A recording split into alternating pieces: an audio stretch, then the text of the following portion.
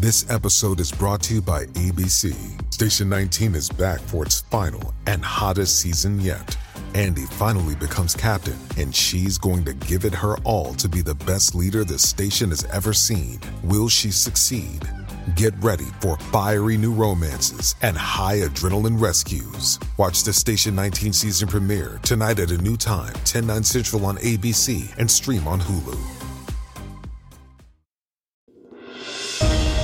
Donald Trump, the one and only wannabe dictator, faces the man, the myth, the legend, Jack Smith, in a Miami federal courthouse this week for his arrest, processing, booking, and arraignment, where in a few good men, Demi Moore fashion, he pled absolutely strenuously pleading not guilty, as his lackey and professional bootlicker and body man, Walt Nauta, stayed at his side for his own attempted arraignment. What happened at the arraignment? And what are the conditions of release? Now that he's been arrested, why did the federal magistrate on duty push the Department of Justice to add no witness contact to the restrictions on Trump? Why wasn't Nauta arraigned? And why does he get to continue to work for and talk to Trump every day going forward? And what happens next in terms of the trial judge, Eileen Cannon, the motion practice, defenses raised, and eventual speedy trial setting? And while Jack Smith stared a hole into Trump's head in the courtroom, the rest of his team of merry prosecutors continue to take compelled testimony at the Jan 6 election interference grand jury in Washington, first from Pence, moving on to Bannon, and now from two fake electors from Nevada, as the wheels of justice roll towards at least a second Trump federal indictment. And finally, on the same day as Trump's arraignment and phony rallies, Judge Kaplan of the Southern District, presiding over the E. Jean Carroll new defamation case against Trump, issued a very real order allowing the new case based on Trump's CNN defamation of her to go forward, while the U.S. got another month or so to get its act together and decide whether it's going to intervene on behalf of Trump and take him out of the case and assert governmental immunity, or they're not. All this and so much more on the midweek edition of Legal AF, only on the Midas Touch Network, with your co-anchors, Michael Popak and Karen Friedman-Agnifilo, in the same city, in the same time zone. We got a lot to talk about, starting with the twice indicted but only once elected Donald Trump. Karen, how you doing? I'm great. How are you doing? I'm doing really great. I want to get your visceral, before we get into the nitty-gritty of the tick-tock of what happened during the arraignment and after, and the orders that have been posted, which we're going to do, because that's why people come to this show. What was your visceral reaction, both as a prosecutor, former prosecutor, and as a human being, to what happened inside the courtroom, outside the courtroom, after the courtroom, and all of that? I want to get your initial gut instincts. Yeah, so I was struck by how differently he's being treated than everybody else, but not in the way that he complains and not in the way he says. So anybody else who is charged with the types of charges that he is facing, right? Possessing national defense information, carelessly waving it around to people, showing it off, carelessly leaving it wherever he wants in unsecure locations at Mar-a-Lago, on the stage where thousands of people came in and out, in the bathroom, that was also around areas that people could come in and out, and just that boxes had fallen on the floor, that top secret material had fallen out. I mean, just that could be our nuclear codes right there for all we know. Like, that is disgraceful how he kept those documents. And frankly, at Bedminster in New Jersey, that he was bragging about them, waving it around and showing people documents that were top secret and saying, I know I shouldn't be doing this, right?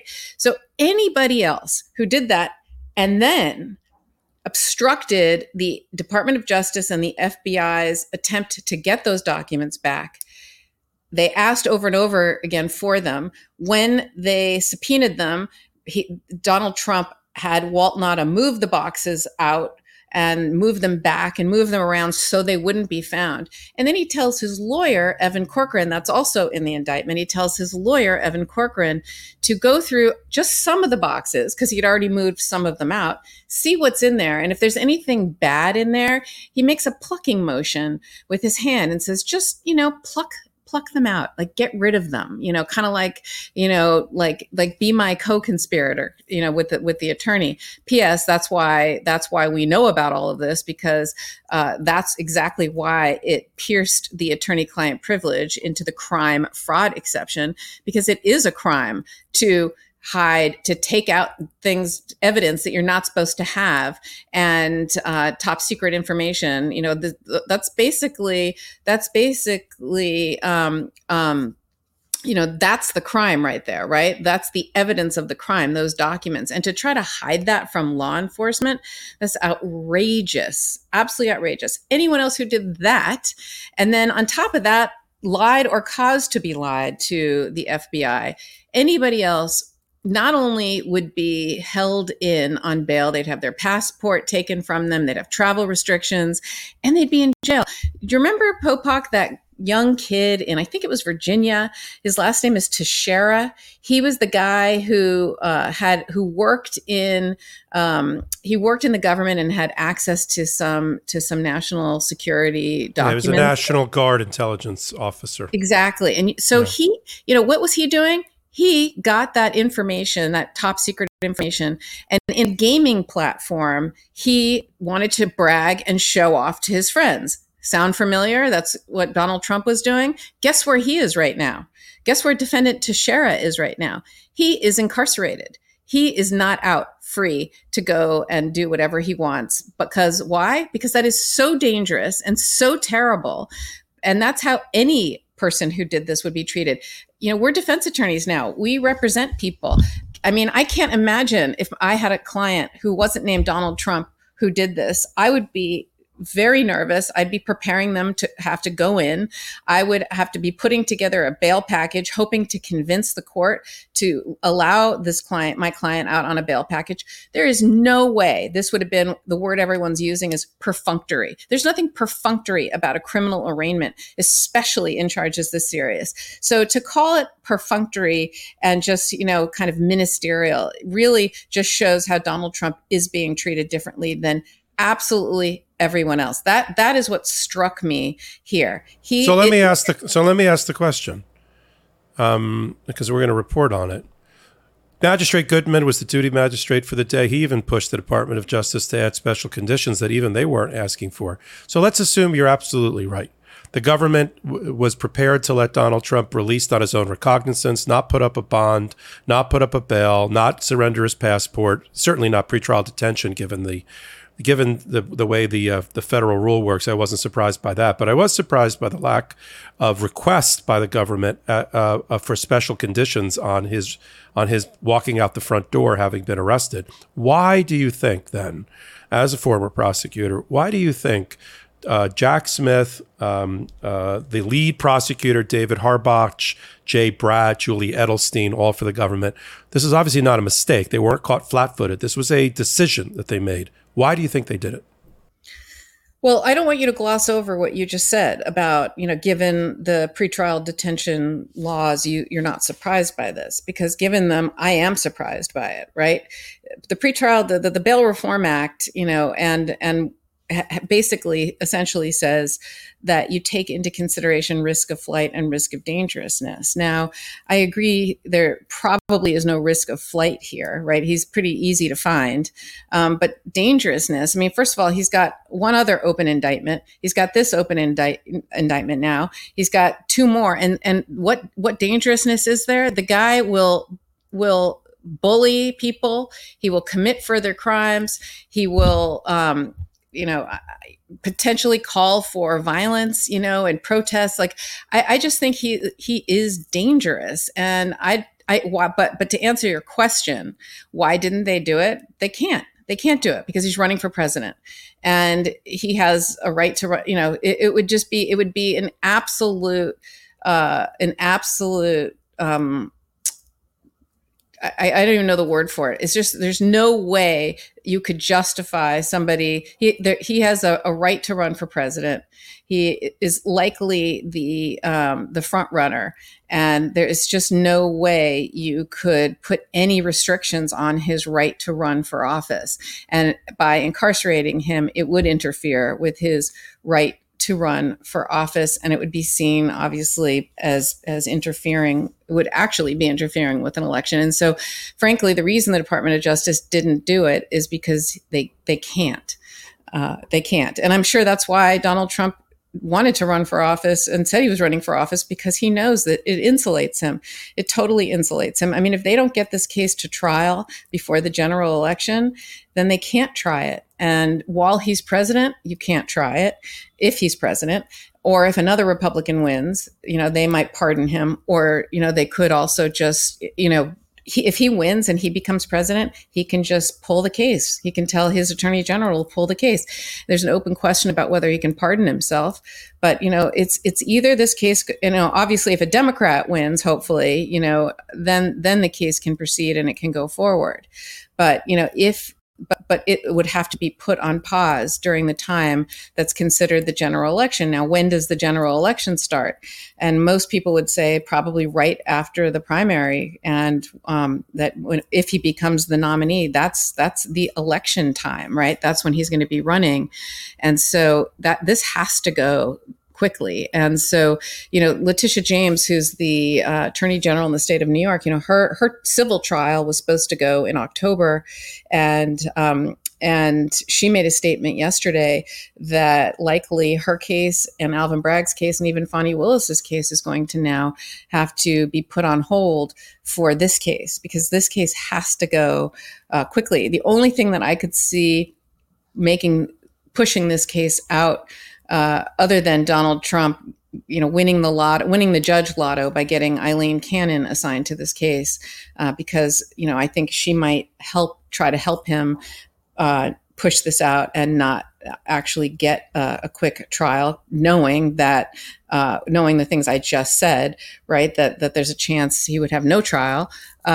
Would be if there are other charges brought by Jack Smith in the Jan 6 election interference case. So I'm hoping that Jack Smith does that quickly, but I think one of those two cases will go first before Alvin Bragg's case, or if Fani Willis indicts in August. But that's the unfortunate thing, and everybody's waited so long. Is, all of these cases should have been brought years ago, frankly, and everybody waited too long. And so now here we are. And I think there's a real chance that if someone doesn't go very quickly, it won't happen at all. Well, Jack Smith's gone very quickly. He's only, the events that happened with Donald Trump culminated in a search warrant, and it was less than a year ago. It was August. He's been in office for 7 months. And he's brought the indictment in a courtroom. So I don't think anybody can fault. No, I agree that Jack Smith Jack has gone quickly for sure. But did the Department of Justice go quickly? Yeah. That's and your old office went a little slow in bringing Stormy Daniels from 7 years ago. By the way, everyone's gone slow. Yeah. Well, not everybody. I don't think Jack Smith has. And I don't think Fani has either. She had a 7-month special purpose grand jury that led to her March. She's now continuing to develop her case, and she's getting continued cooperation, and sounds like she's going to go in for a very sweeping indictment at the end of August. Whether all these things line up or the federal prosecution can Bigfoot all the cases and go first because of speedy trial concerns, which is generally 70 days, which of course is going to be waived because nobody's going to be ready in 70 days. Look, if you look at the pretrial detention and the Department of Justice manual, I wasn't surprised by personal recognizance release. I wasn't surprised by not having him be detained in a federal detention center while he's a candidate for the highest office of the land. You know my thoughts on that. He'll never win. But I think, putting him away, given the crimes that have been alleged and even his past recidivism, he's not convicted yet of any of these things. And I think Goodman was right on that. I think the government should have been prepared to ask for some special conditions, and Goodman, as the magistrate judge, would have granted them. He even pushed, the reporting from the room is that Goodman pushed the government, like, don't you want anything? What about witness discussions? And so they finally came up, really at Magistrate Goodman's urging, to have a special condition, which we'll end up putting up on the screen, a special condition of the bond release, of the terms of the release, which says that Trump can't have contact with a list of witnesses that will be identified by the government, by the government's lawyers, including Walt Nauta standing right next to him while he was attempted to be arraigned, but that was unsuccessful. We'll tell you why in a minute. But that is almost impossible to enforce for the government, and they know it because Walt Nauta continues to be the body man, valet, butler, whatever you want to call it, for Donald Trump, even as they left the courthouse to go to this Cuban restaurant that I know well on Calle Ocho in Miami, Versailles. A guy was standing right next to him, leading him in, and they're going to be talking all day. There is nobody with better physical proximity within an inch of Donald Trump than the body man, Walt Nauta. And it just sets up a really odd bedfellows where Walt Nauta gets to continue to have his job, but Magistrate Goodman set a condition that they can't talk about the case at all except through lawyers. We know that's going to be, we know that's been violated on the way out of that courtroom. That's been violated. The other interesting thing is that I heard from the reporting from the courtroom is that Todd Blanche, the New York lawyer, criminal defense lawyer who's representing Donald Trump now in two places, one in the 34-count criminal indictment that the Karen-year-old office brought against him on the Stormy Daniels affair and cover-up, is now handling the case, lead trial lawyer for him down in Florida with a local counsel, flavor of the week. Right now it's Chris Keiss. It could be somebody else. But he made a statement in court, which nobody has really picked up on, but I'm going to report it here, which is he said that Evan Corcoran would be included in the list of people that Donald Trump can't talk to because he would be a witness. And Blanche argued to the magistrate that Corcoran is still a lawyer for Donald Trump. I mean, all the reporting that we understand is that after Evan Corcoran testified to the grand jury, turned over his 50 pages of notes, his audio tape, and will ultimately be, if not the lead witness against Donald Trump at trial in person when he gets brought in the door and the government says, our next witness is Evan Corcoran, Evan Corcoran, and please take the stand. The fact that he's still being represented in a courtroom by an officer of the court, Todd Blanche, as being still the lawyer for Donald Trump, we got to get to the bottom of that. And I think the government is going to, if that's true, I think the government will try to move to disqualify him from continuing to be a witness, a lawyer, because he's going to be a lead witness against his own client.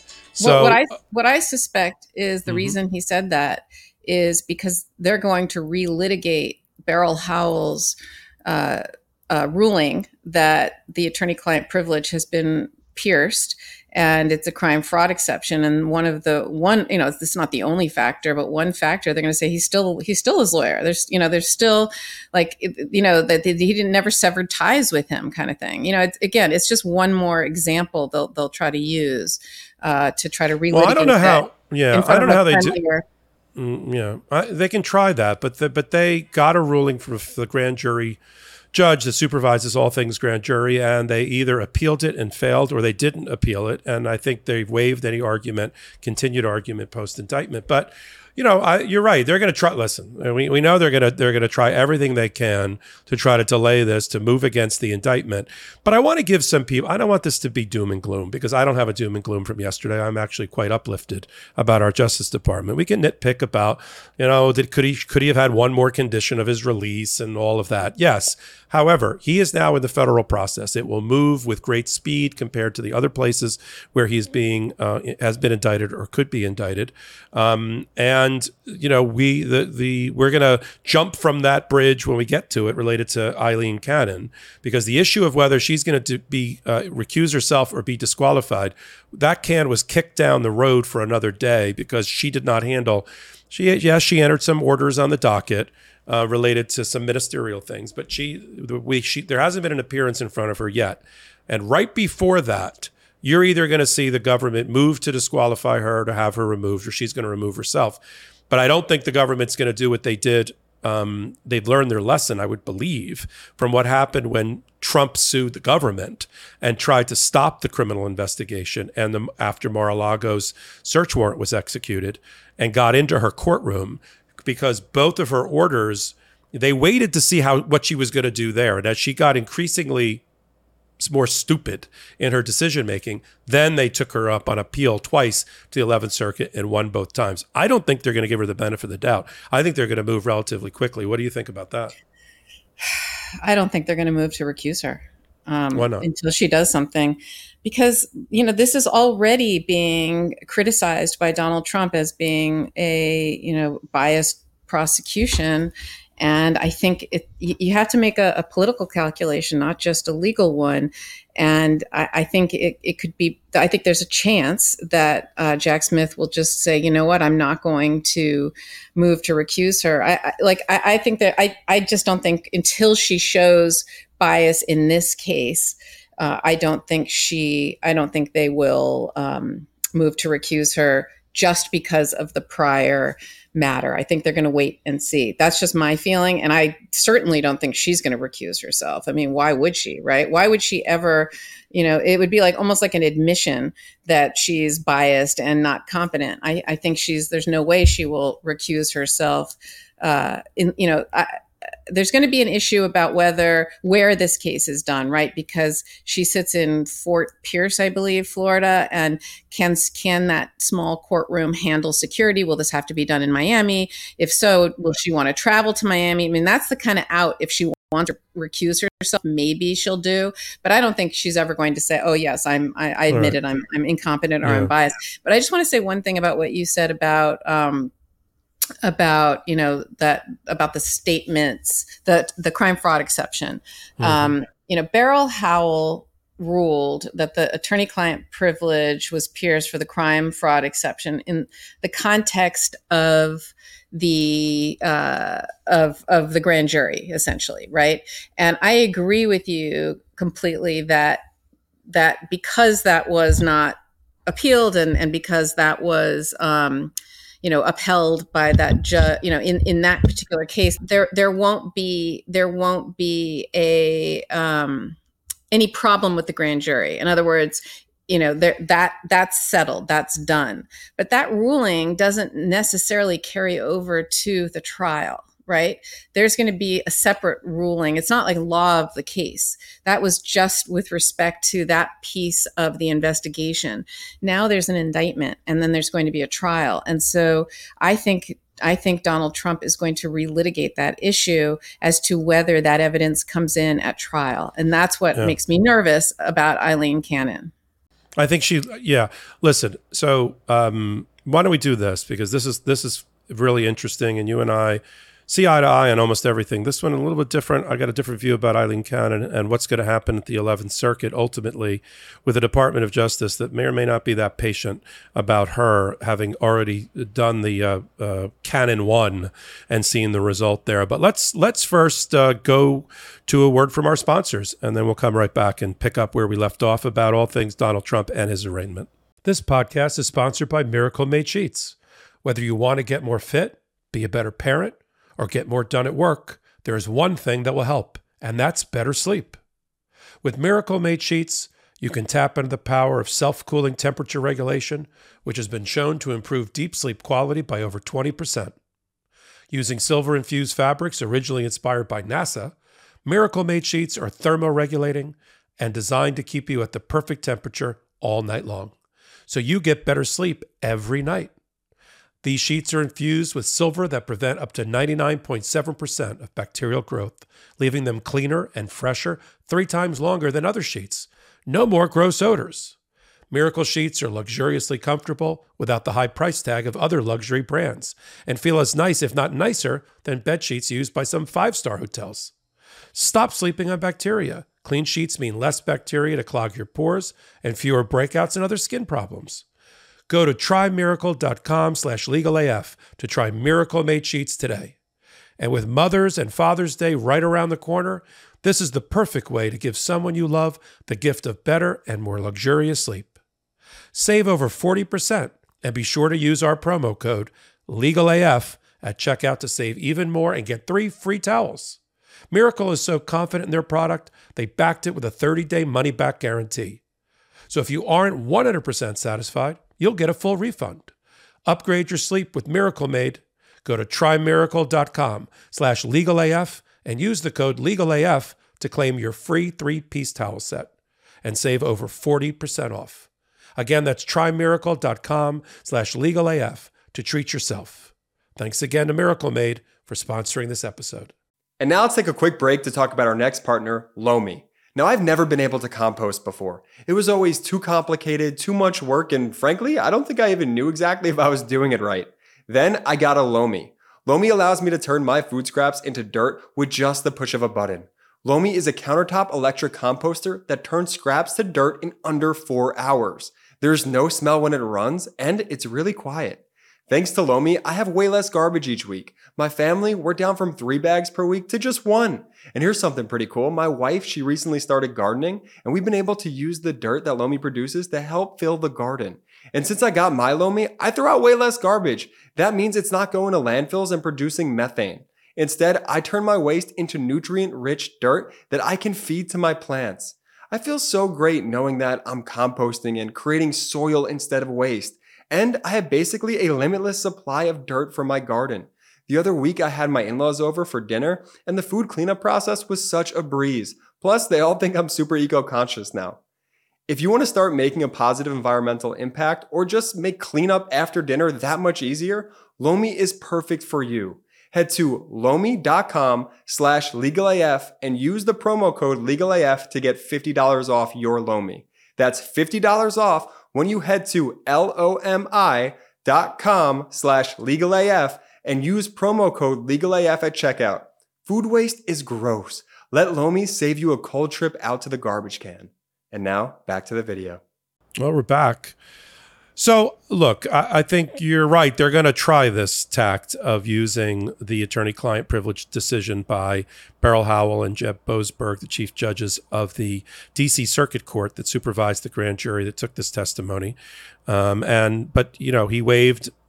He either appealed and it was shot down, Trump, or he waived his appeal, and the Supreme Court didn't want to touch it with a 10-foot pole. I think the 11th Circuit and Chief Judge Pryor, if he gets this case again, will say, Cannon, I don't know what you're doing again. This was already litigated, this issue, and you don't get to do it all over again just because you're a new judge now in a trial setting post-indictment. If the evidence was used appropriately at the grand jury process level and it led to the ultimate indictment, and then we're sort of beyond that. Let's move on and talk about, what other grand jury problems may have existed once they get the transcript and everything is released. But we'll see. Look, we don't have a completely perfect crystal ball at all, even with our own years of experience in a courtroom just like this one. I just don't think that the government, the prosecutors, are going to sit idly by and let her F this up again.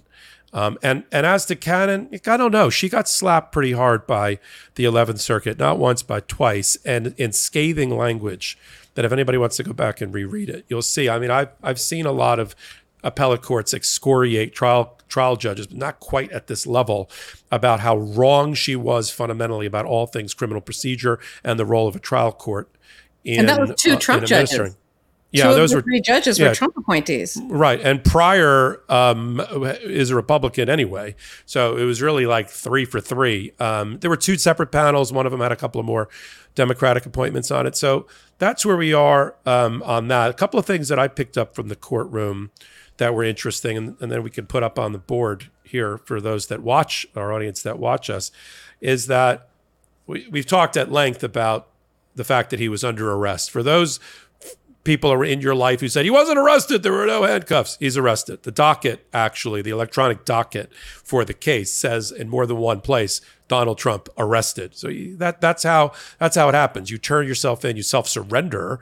But he was in custody, processed, booked, no handcuffs. He had a Secret Service detail next to him and the federal marshals and probation, but he was given the same questionnaires and the same information. He was a defendant, a criminal defendant in every way, shape, and form, came into the courtroom a few minutes before the magistrate judge, who came in a few minutes late, just a little bit of a power flex by the federal magistrate, because he gets to sit at the top shelf of the bench wearing the black robe with the American flag, the real American flags behind him, not a phony set at Bedminster or Mar-a-Lago. And as the duty judge that day, that short straw went to Judge Goodman, who joked when he tried to do the arraignment of Walt Nauta, but couldn't because Walt Nauta's Maryland lawyer didn't have time or couldn't find a local Southern District of Florida lawyer to be his local counsel. Therefore, the arraignment of Walt Nauta was postponed until the 27th of June,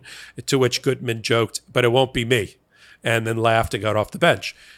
Because that was really his role. I mean, he was the guy in the courtroom that day for, oh, who's coming in? Oh, we got Donald Trump defendant. Okay, bring him in.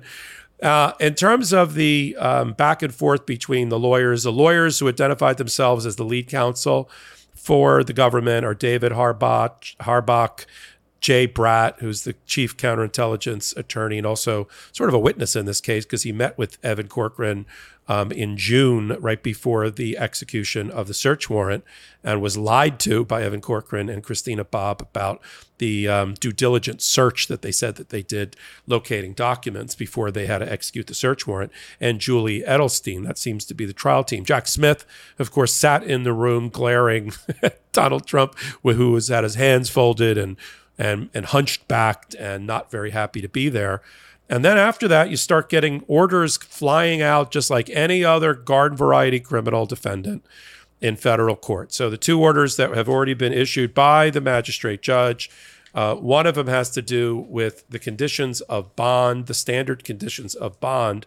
And something that hasn't really been reported is it's not just the special condition on the last page that was typed in that says that Donald Trump can't have contact with witnesses identified by the federal government, by the prosecutors, and except about things not related to the case, and only then through, if it's about the case, only through his counsel. But earlier, under the regular conditions, he has a restriction on leaving the Southern District of Florida. That was not X'd out. He may not travel outside the Southern District of Florida, which is Palm Beach, Broward, and Dade County, and Monroe County, without permission of the court, unless approval by the court. So every time now he goes on a rally, or he leaves the state, or goes to New Jersey, like this one he just did, he has to get permission. No, that has to be a typo. There's no way that's actually true. It's not crossed out. We have it on the screen. Did you look at it? You know what? I didn't see it, but they would have reported that as a condition. There's no way that's an actual condition. That had to be a mistake, don't you think? Well, no, because the bond order was posted, and it doesn't say it doesn't apply unless you skip from 1 to 5. He didn't number the special condition number 2. He numbered the bond condition related to travel as number 2. By the way, if that's true, everybody has missed that, but you. That's fascinating. Well, it's posted. I haven't seen anybody say it didn't happen. That's big news, right? Because he's traveling all over the place. We'll find out. Maybe we'll see an amended bond order. I'm so sanguine about these things, but we are reporting what is posted on the docket, so we have that. And then as to and then on the last page of the bond, you have Donald Trump's signature as a criminal defendant with his little Sharpie pen and his little seismic graph signature there, a little serial killer signature there, and his lawyers listed as Todd Blanche and Chris Keiss. Chris Keiss has already been warned, along with all the other local counsel, that local counsel can't just be local counsel. They have to be prepared at any given moment to argue the case and argue a motion, or have their co-counsel's pro hoc vice admission status revoked. So, Eileen Cannon signed that order. So, look, that's where we're at. We've got a minute order that was also posted by Judge Goodman that listed, all the things we thought. The government has an obligation under a body of case law called Brady to provide Brady material to the other side. The government said that they would provide the Brady material. The government said that they would provide the fact witness list. That's when Blanche raised the issue of, well, what about Corcoran? Corcoran's still his counsel, which I've never seen anywhere else, that Corcoran is still his counsel. And that's going to have to be an issue now that now the prosecutors are back in their offices in D.C. They're going to have to say, well, what was that? And they're going to have to think about what motion practice they're going to have to do. Well, one other thing they're going to have to think about, too, about the witness list is, think about it. The judge says, okay, you have to give us a list of people he can't have contact with. Give us your witness list. That means everyone's going to know who the witnesses are. What if some of them are are they're going to have to get protective orders for some of them if they're unknown, if there's people who are cooperating. I mean, normally you wouldn't give your witness list over this early.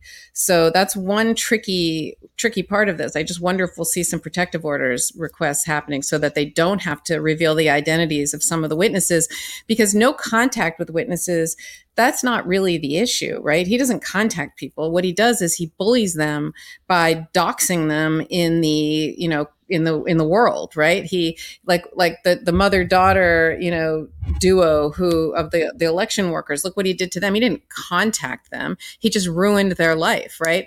So that's going to be an interesting question of how Jack Smith and his team navigates that part, because if they reveal the witness list, Donald Trump will be like, oh, I have no problem not contacting these people, but then he'll publicly shame them till the end of time and try to intimidate them not to testify. I think you're right. I think that'll go hand in glove with a request by the government to protect these people, based on, just as we've seen the state prosecutor stand up, the Manhattan DA stand up and list the parade of horribles of Donald Trump in action, including on his way out of the courtroom just this last time, like he did in the last arraignment, bashing the prosecutor, the judge's family, the jury process, and all of that.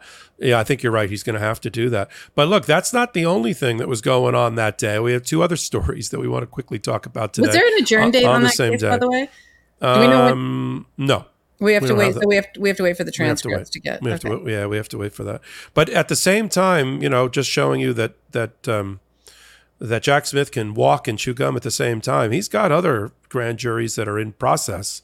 And another group of his prosecutors were continuing to develop testimony and compel testimony before grand juries in the District of Columbia related to the heart of the matter, which is the election interference and the Jan 6th insurrection and Donald Trump's role in all of that, in stopping the peaceful transfer of power and the attack on the cradle of our democracy in Washington.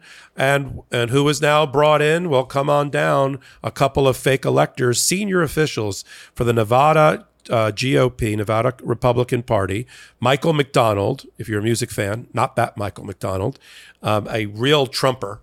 And we'll talk about what his involvement is that we know from the Jan 6 committee, still paying dividends there. GOP chairman in Nevada, and his vice chairman, Jim, and I'm going to butcher his last name, and all the Nevada people are going to tell me how to do it, but it looks to me like de Graffenried. And those two gentlemen had to come down and testify to the grand jury just yesterday. The same grand jury where Mike Pence testified, Chris Krebs, or things related to Chris Krebs, went before. Bannon's been subpoenaed. Now let's talk about Michael McDonald for a minute and where we think we're going with that. So in that particular case, there is evidence developed by the Jan 6 committee that McDonald was supremely close with Donald Trump. In fact, the decision to interfere with the election was at least a month before the election. Let me repeat that. Before there was even an election, Donald Trump and his henchmen were ready to attack the legitimacy of the election and try to throw and steal the election in favor of Donald Trump. And he enlisted people in that scheme, that conspiracy, like the Republican leaders in these states that were favorable to him. So there is a documented phone call on the 14th of December, right? So after the election, but before certification. Listen to this group of people, Karen. Eric Trump. Oh, no, I'm sorry. Let me read my notes again. Trump, Don Jr., Meadows, Giuliani, and Michael McDonald.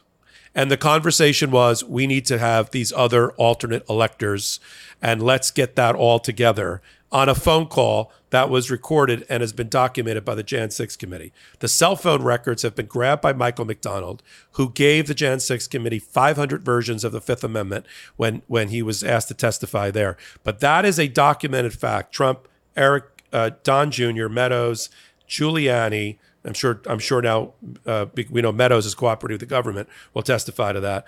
And let's come up with fake electors. And then from there, they then decided to try to co-opt and get the Secretary of State of Nevada, Barbara Sagafsky, to join in their plot to overthrow the government, overthrow the country. She wouldn't do it. And she ultimately, even though she was Republican, and she ultimately certified the election in favor of Joe Biden. And you put that in his column for the electoral tally. But that group went up to Carson City in Nevada and signed these fake elector certificates, and just like we saw in Michigan and just like we saw in Georgia, tried to submit them through the National Archive to gum up the works. So that guy and the other vice chairman of the Republican Party of Nevada currently, they haven't even been removed from their positions because MAGA thinks they're fine. And so, but they're now testifying before the grand jury. Now, whether the interesting question is, I haven't seen the reporting. If they haven't been given an immunity, I would assume they're going to take the Fifth Amendment unless there's been an immunity deal. Have you seen anything about an immunity deal for those two? I have not. So, it'll be interesting. Yeah. Yeah. So either they're going to get compelled testimony or they're going to bop out to Jeb Boasberg, who's the chief judge for all things grand jury at present. And, he'll do the same thing that I'm sure that Beryl Howell did when she had the job, which was, well, if you want his testimony, you're going to have to give him immunity. So we'll see. And we'll see what the reporting is on that. But it just shows you that the indictment of Donald Trump in Miami for Mar-a-Lago is a comma in the sentence, not a period for Jack Smith. He is not done. Yeah. By the time the primary season rolls around, it's going to be 3 indictments, 4 indictments. Maybe the trials aren't set, right? Because the feds will take, but he'll have at least 2 federal indictments. He'll have Fani Willis's indictment. He already has Alvin Bragg's indictment. He'll be a 4-time indicted. So in order to avoid going to jail, he'll have to run the table and either get his indictments dismissed, not happening, or win 4 trials back to back to back to back. Let me tell people how almost impossible that is for Donald Trump, okay, to do. I know we're down on a certain procedural events that happened, but the chances of Donald Trump winning and hanging 4 juries is almost, getting struck by lightning 4 times. So we're going to have to follow that. But before we do, and before we get to E. Jean Carroll and some great developments for justice and terrible developments almost on the same day as his arraignment for Donald Trump, we're going to take another word from our sponsor. This is Michael Popak, Legal AF. Cold turkey may be great on sandwiches, but there's a better way to break your bad habits. We're not talking about some weird mind voodoo from your wacky neighbor or some sketchy message board. We're talking about our sponsor, Fume. And they look at the problem in a different way. Not everything in a bad habit is wrong. So instead of a drastic, uncomfortable change, why not just remove the bad from your habit?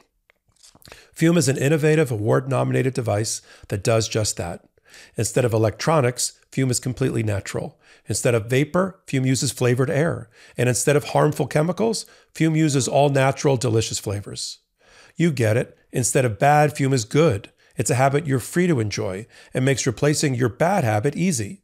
Your Fume comes with an adjustable airflow dial and is designed with movable parts and magnets for fidgeting, giving your fingers a lot to do, which helps with de-stressing and managing anxiety while breaking your habit.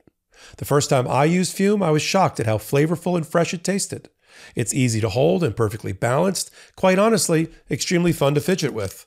The real wood material and sleek design definitely classes it up, and I feel pretty darn cool holding it. Stopping is something we all put off because it's hard, but switching to Fume is easy, enjoyable, and even fun. Fume has served over 100,000 customers and has thousands of success stories, and there's no reason that can't be you. Join Fume in accelerating humanity's breakup from destructive habits by picking up the Journey Pack today. Head to tryfume.com and use code LEGALAF to save 10% off when you get the Journey Pack today. That's tryfum.com. Use code LEGALAF to save 10% off the Journey Pack today. When it comes to privacy, people tend to focus on things like tracking cookies and browsing history. But protecting your email privacy is even more important because emails contain a lot of personal and sensitive details, such as financial and health information or login credentials that you don't want falling into the wrong hands. That's why I use StartMail, the secure email service that keeps your inbox safe. Every day, millions of people unknowingly risk their sensitive information through insecure email communication. Regular emails are like open postcards, accessible to cyber criminals, companies, and even government agencies. Your free email provider has extensive knowledge about you, including your purchases, web activity, YouTube searches, reservations, subscriptions, and location history. Gmail, Yahoo, and the other popular services, they scan and analyze the content of your emails to generate targeted ads. They also keep copies of your emails, sometimes for months after you deleted them. This means that any email can be retrieved from your account if needed and shared with third parties, such as government agencies. If you're sick of all this nonsense, then you need to give StartMail a try. StartMail makes it so easy you can enjoy secure email communication without surveillance or ads. StartMail ensures your inbox is protected with advanced security features. Plus, you get 20 gigabytes of email storage, surpassing what free providers like Gmail offer.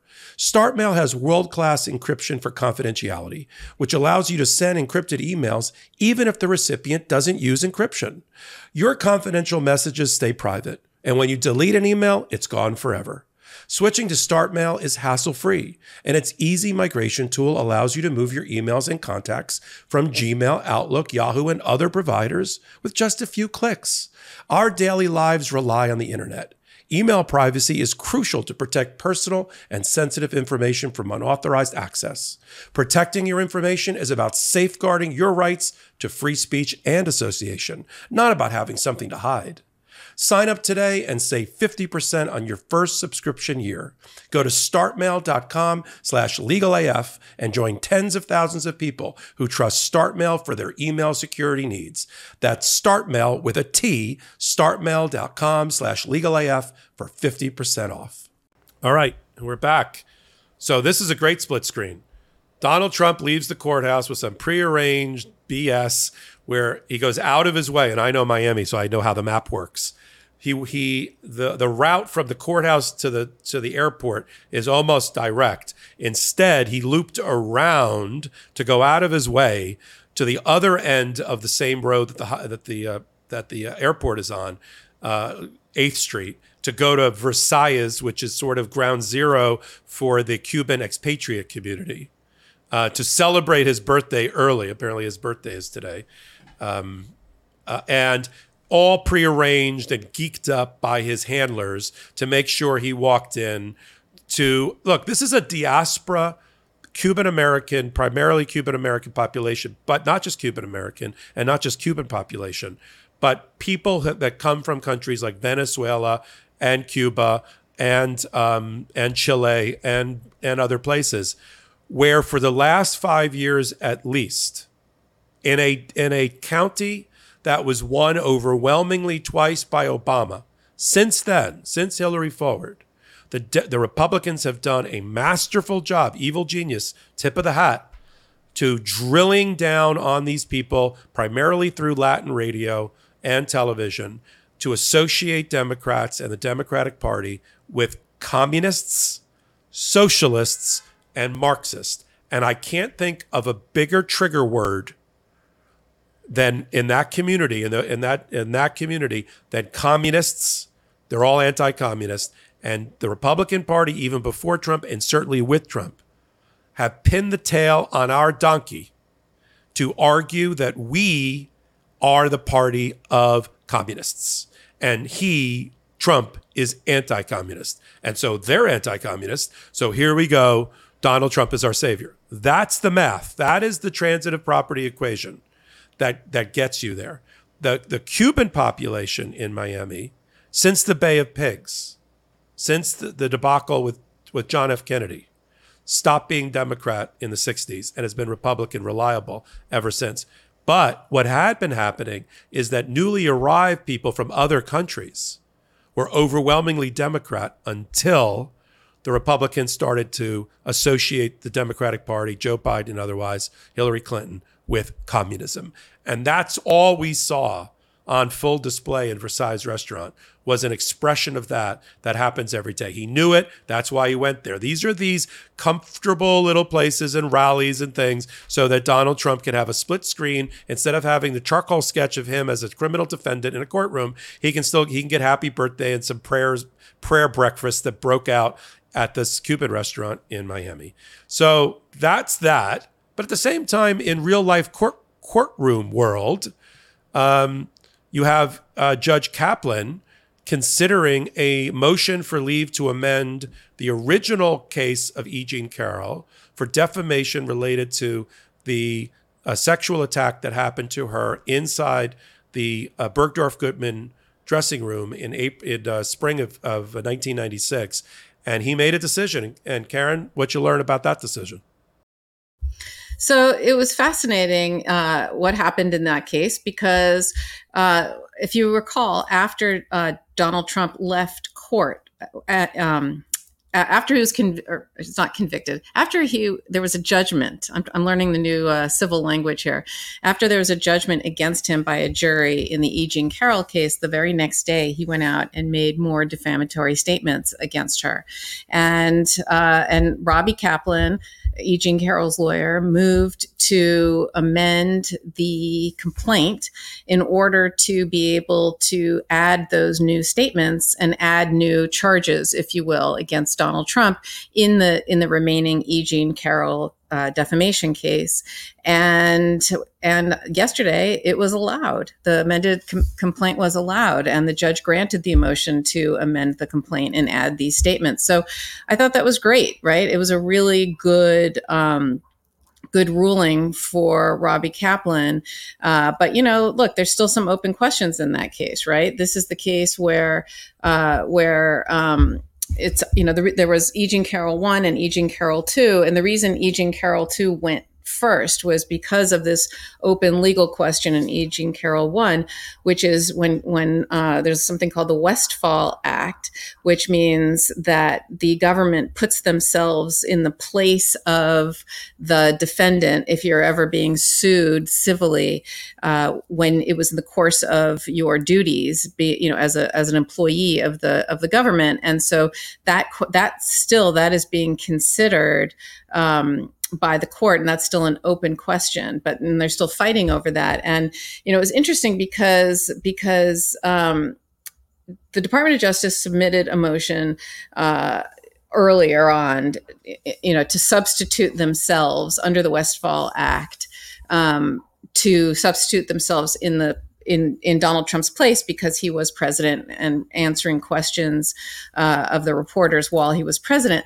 But then the Second Circuit vacated that ruling and remanded it for further proceedings. But then in Washington, D.C., their Court of Appeals clarified that Washington, D.C.'s respondeat superior law was in such a way, they clarified what it was and what it wasn't. And so then DOJ said, given these collective developments, the prior certification and motion to substitute have been overtaken by events.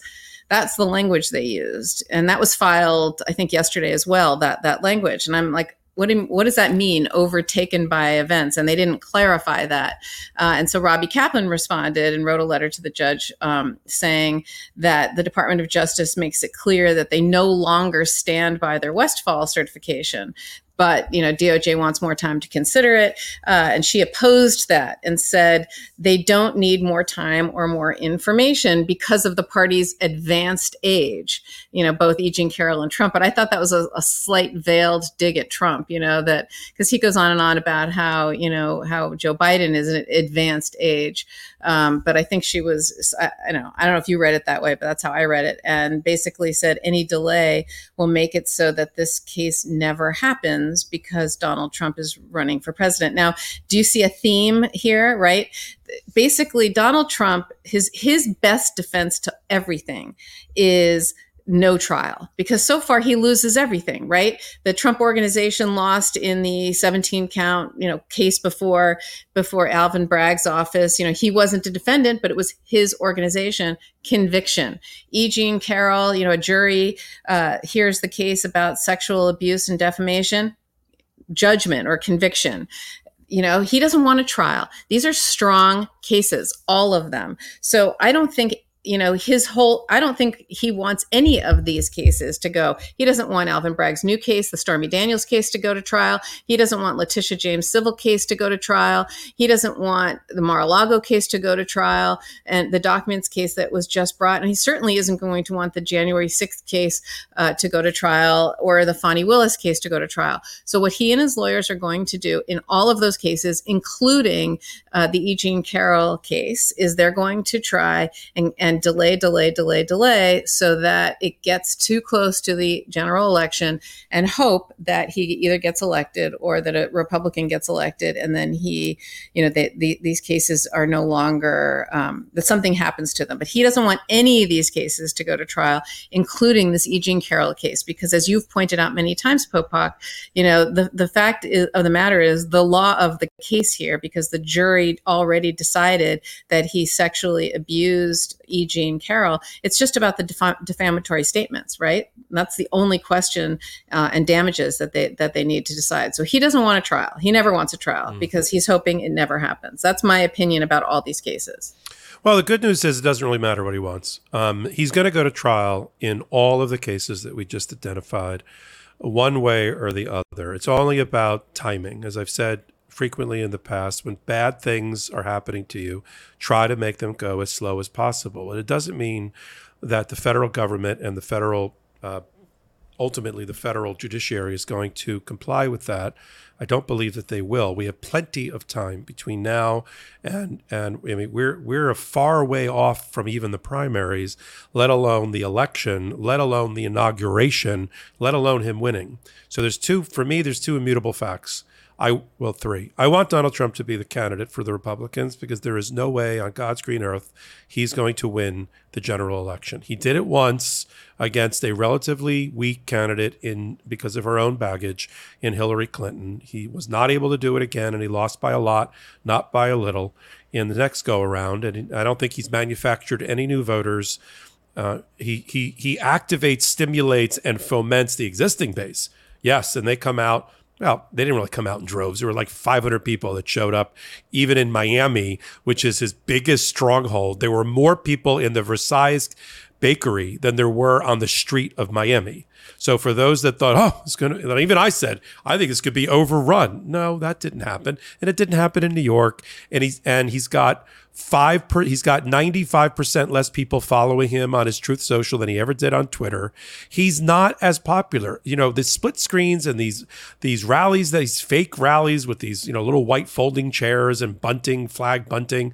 He's going to lose if woe be the Republicans if they nominate him, which looks like they're hell-bent on doing, because the bridge is out and he's going to lose the general election. So the trials are going to happen. He may be 80 years old when they happen. Yes, if he loses, you're 100% right. There will be lots. Even if he wins, some of those trials will have happened already. Well, I hope you're right. Yeah, I hope you're right. I mean, I hope to God you're right. Yeah. I mean, and to your point, he's trying to move the case from Alvin Bragg's case on the 34 count indictment from state court to federal court. That might be maybe the federal government says, you know what? It's not like we're in love with the judge. I mean, they like Merchan, who doesn't? But they could take a federal judge. They'll take Hellerstein, and maybe that'll put it on a faster track. Totally. So then you've got faster New York hush money case. That would be great. Right? Maybe, look, Jack Smith and his team, like you used to do as a prosecutor and like I've done, they have to do a little bit of regrouping now from what happened in the courtroom. Representations that were made. When I say you, I don't mean you.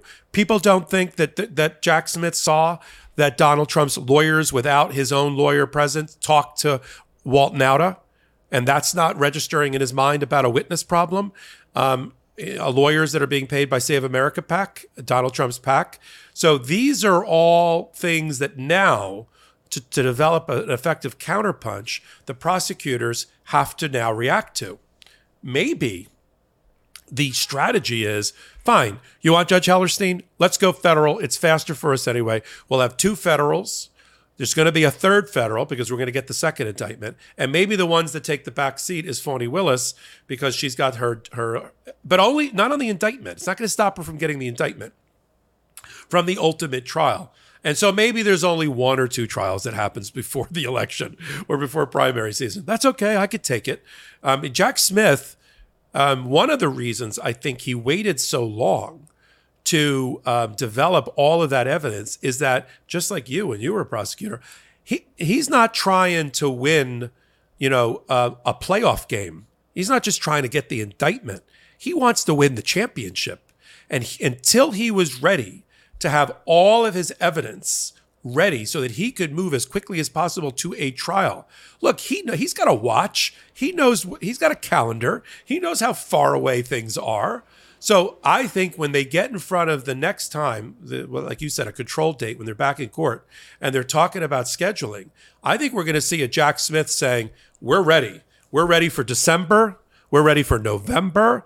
But we're ready. And they're going to argue, no, a year and a half. And this judge is going to split down the middle. And first quarter of 2024, we're going to see a Miami trial. That's what I think is going to happen. But that's what makes this show great entertainment. We don't quite know yet. We don't know. Exactly. We have no idea what's going to happen. And, whether or not that will be successful and whether or not Eileen Cannon will push this or she'll allow Donald Trump to make these motions and delay and respond. And, so we'll see. But as you're pointing out, there's lots of opportunities for all the trials to go, right? Even if she does mischief with this particular case, the other judges in the other cases could push those. And hopefully at least one will happen before. I'm going to share a champagne toast with you if Hellerstein ends up being the judge, either because he rules on the statute that he has the power to adjudicate the case in federal court, the New York State Stormy Daniels case, or otherwise. You and I will have a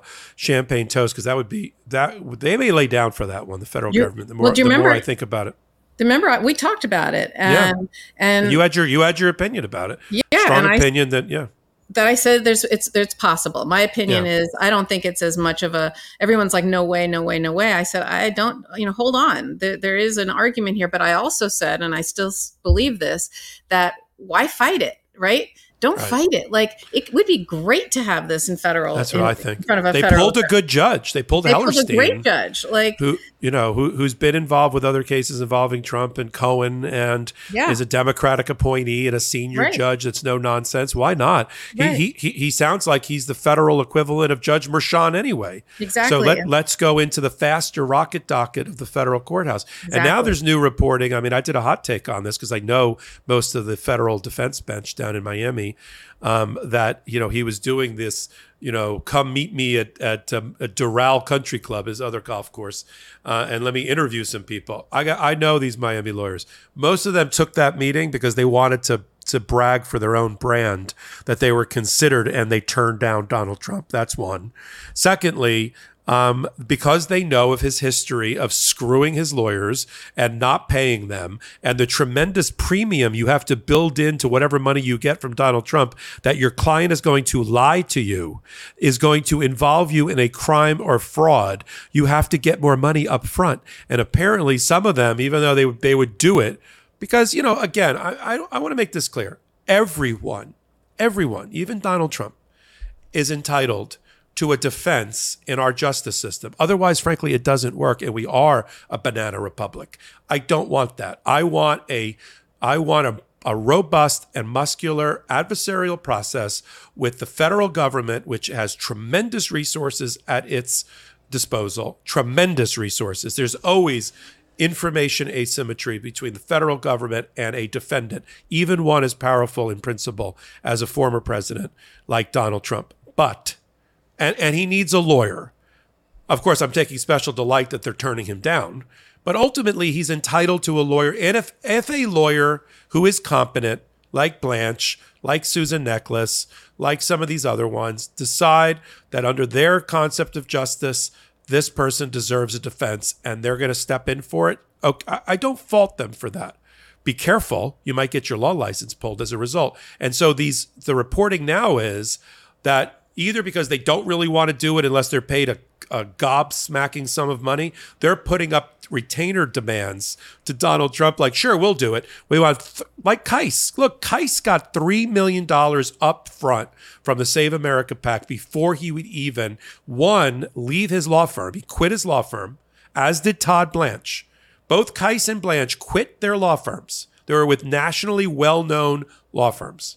One was that one I was at, Foley and Lardner, based in Milwaukee, and he was in the Tallahassee office, Chris Keiss. He quit it to take one client and open up a small shop in Miami, just for Donald Trump. And Todd Blanche did the exact same thing. He left a major firm to go represent Donald Trump.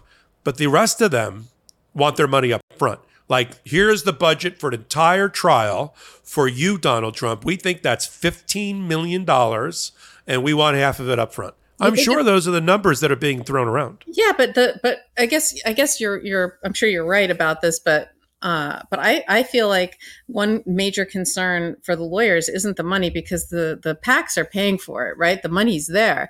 I thought the issue is, what you always say, which is, MAGA stands for make attorneys get attorneys. I mean, you like, look what happens as soon as you work for him. He wants you to commit crimes for him. He wants you to, go out there and do frivolous motions. I mean, every one of his lawyers, if you do what he wants you to do, you get sanctioned by the court, or I guarantee in January 6th, his co-defendants, some of them are going to be his prior lawyers, right? You got Evan Corcoran in there, taking these detailed notes because he knows he's being used and he wants to protect himself, right? Yeah. I mean, who takes notes like that with a client? Nobody, right? Nobody. So I wonder whether part of it is the money or part of it is I don't want to put myself in harm's, he doesn't want my advice, right? He doesn't want anyone's real advice. He wants to use you as a tool to do what he wants and do his bidding, which gets you into very serious trouble as an attorney. Like, I just don't know anyone who would put themselves and their reputation and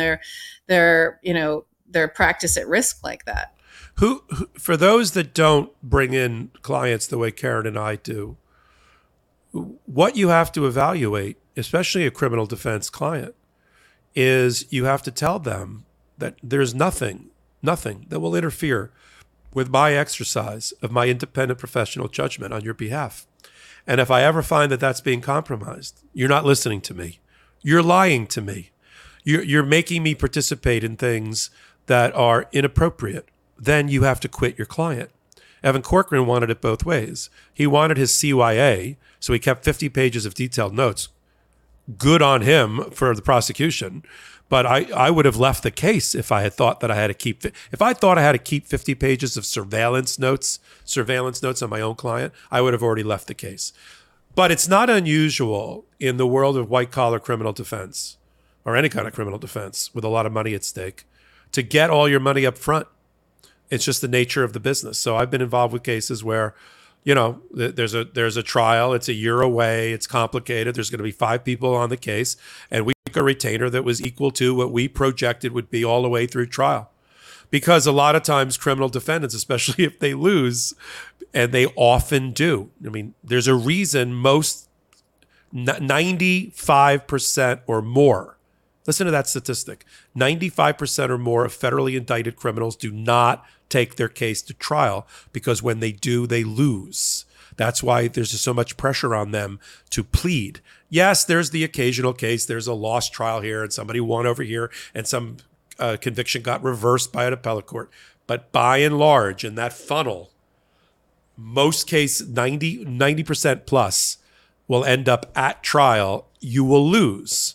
And so, when people lose, they don't want to pay their lawyer. So you get all the money up front. So that's also the rock and a hard place that Donald Trump is in the middle of, which is he's a confirmed, convicted deadbeat, not paying his lawyers, and the premium you have to build in that he's going to lie to you and get you in trouble as a lawyer, and you want all your money up front.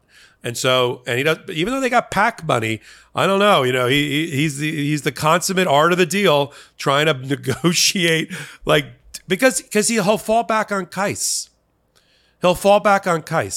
They're not going to find a lawyer, for instance. I think this ends up, just to wrap up something we talked about earlier, I think this ends up in Miami, because they'll have security concerns in West Palm Beach and in Fort Pierce. So I think they did a trial run here yesterday or the day before. This will be in Miami. She'll have to schlep down from wherever she's at.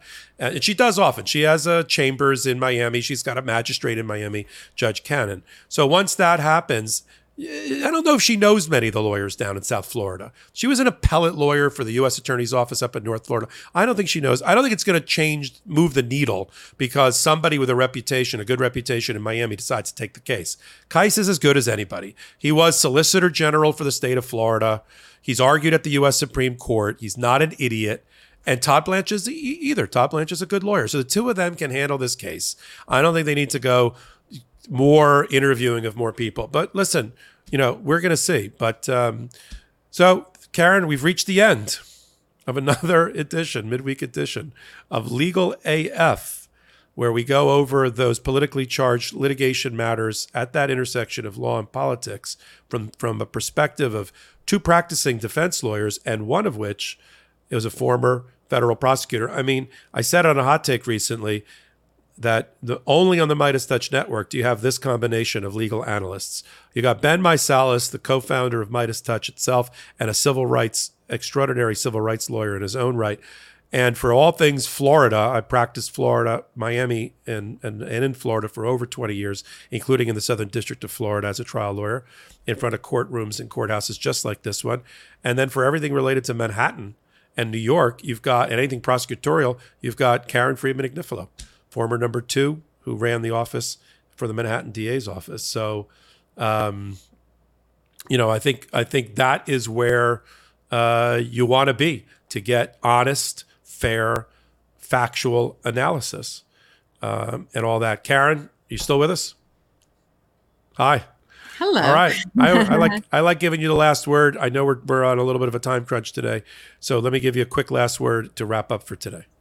Yeah, well, this is a historic moment, right? In time, we had an arraignment of, a federal arraignment of the first president of the United States. And there's no one I'd rather be here with this historic moment than you, Popak. So breaking it all down and really going over the ins and outs, and certainly nobody knows Florida like you. So the fact that this is happening in Florida and that we have you to do the reveal codes and tell us who the lawyers are and the judges are and what the courtrooms are, and tell us all the little details, that I can do for the Manhattan DA's office, because that's where I worked. You can do it in Florida. So this is just incredible that you're able to provide this for all the legal AFers out there.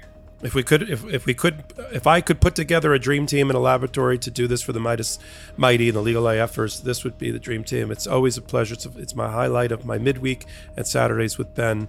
Shout out to the Midas Mighty and the legal AFers. We'll see you Saturday with Ben Meisalis, and next Wednesday right here again on the Midas Touch Network, Legal AF.